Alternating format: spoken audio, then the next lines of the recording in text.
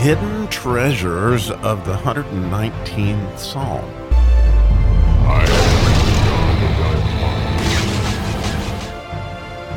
Well, admittedly, it has been a difficult morning for me as I realized early in my prayers this morning that I'd made a huge mistake in yesterday's episode, and so please forgive me. I thought I knew what I was talking about, but clearly the Holy Spirit showed me that I didn't.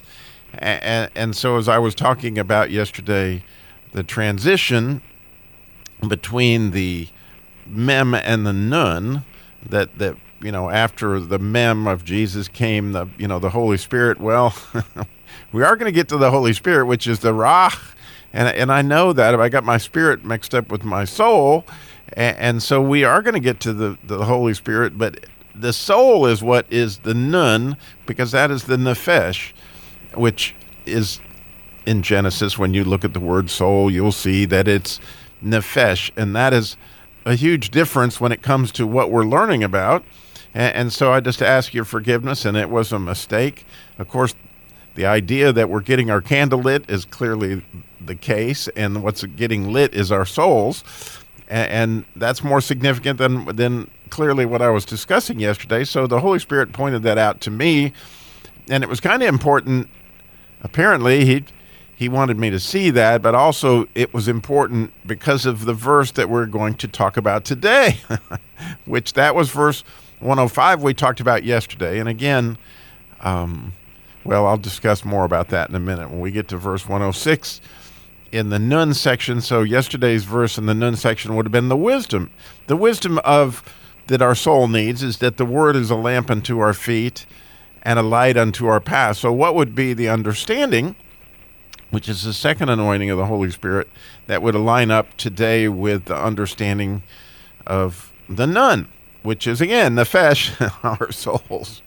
And so here we have the psalmist with a very, when I first read this, it's just peculiar, and working through it is interesting. So, and you can kind of see, I feel like how the Holy Spirit and God took me through what happened yesterday so that I could see better what this is today.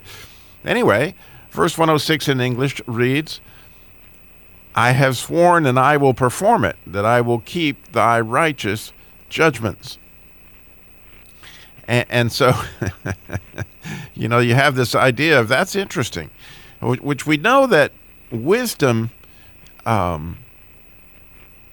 is to keep, God's word, which is, and then your understanding, as it is in Deuteronomy 6, is to do it. So when we see the wisdom of the nun, obviously is to keep the word of God, but the understanding here is to actually perform it as it's described here. So I have sworn and I will perform it, that I will keep thy righteous judgments. And it's interesting, as we study the nun, you're going to find out that judgments is repeated time and again, and I think that has a lot to do with what happened yesterday and today for me, because our souls want things to be right.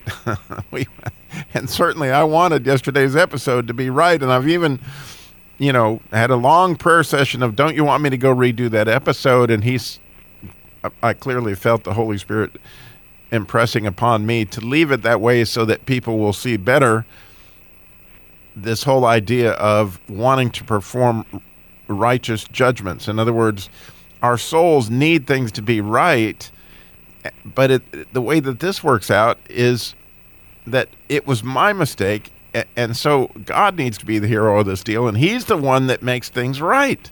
It isn't me that can make it right. It is him that is going to make it right. But it's so interesting to me that my soul is so drawn to wanting to make yesterday's episode right, but I can't make it right. Only he can make it right. And so this idea of our performance, with this, I have sworn and I will perform it, that I will keep thy righteous judgments. It's a dichotomy, I guess would be the best way to put it. Maybe I'm not using that word well. But it seems like you got two sides of a coin that shouldn't necessarily come together, but they do if God makes it right. And God does make it right. And so we do our part, he does his, right? And I got to admit, it was to come on and say, man, I really blew it yesterday. It really afflicted me, which is going to get to tomorrow's verse. And so this lesson that he has me on here, because I'm sure, as any time that you go to teach something, you've got to first learn it. And so, God is teaching me along these lines of the nun. And again, the idea of the nephesh, you hear the N sound at the beginning of that. And the idea of the nun is often faith, and it's also a seed. And so as we see these things, that our faith is obviously improved as we see things made right. We're looking for things to be made right. And of course, one of the things we want made right the most is us, which is what Jesus did on the cross. And so he is the one that can quicken us. He is the one that makes the righteous judgments. It's our job just to keep them, right? To know what they are, to know what's in his word, and to allow him to be the judge of things. So, again, you've got some really interesting words in this verse where it says, I've sworn and I will perform it. Well, that word sworn, the word Saba, but he puts a nun in front of it in order to say that it's his soul that's swearing this. And then the word perform is really to rise up and to establish. And so isn't it interesting that God has given us the dignity of establishing his judgments? In other words, as we describe these mispet, which is the way he makes things right, the way he makes things good. As we describe how he did that, when we share Jesus with somebody, it's our dignity to take part in what he is doing to make things right. Or if we see a situation, like maybe you listened to yesterday's episode and said, Robbie, the nephesh is not the rach, and you thought this needs to be made right, to call me and tell me, look, Robbie, you made a mistake here. It needs to be made right. Well, he gives us the dignity to do that when we do that in love, right? And you may remember that in the 23rd Psalm, that these idea of soul and judgments, or this idea of soul and righteousness, are connected there, because what he says is, you are my shepherd, I shall not want. You make me lay down in green pastures. You lead me beside still waters. You restore my soul. You guide me in paths of righteousness for your name's sake. And see, righteousness comes right after this idea of a restored soul. And you might remember that back when we were in the Gimel section, what it says was, my soul breaketh for the longing that it hath for thy judgments at all times. And so here, once again, we're seeing a connection to our souls and judgment, or our souls and righteousness.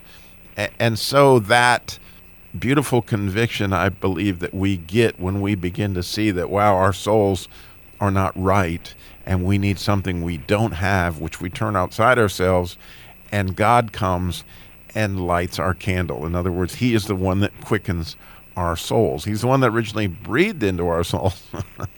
And not to mix the soul and the spirit again, because there's a fine line there, and I know it's hard to hit. But I don't want to miss the connection between how our souls want this righteousness, and this is so clearly connected, and something we can all learn from in spite of my mistakes. I thank you for your patience with me, and thank you so much for listening to today's episode.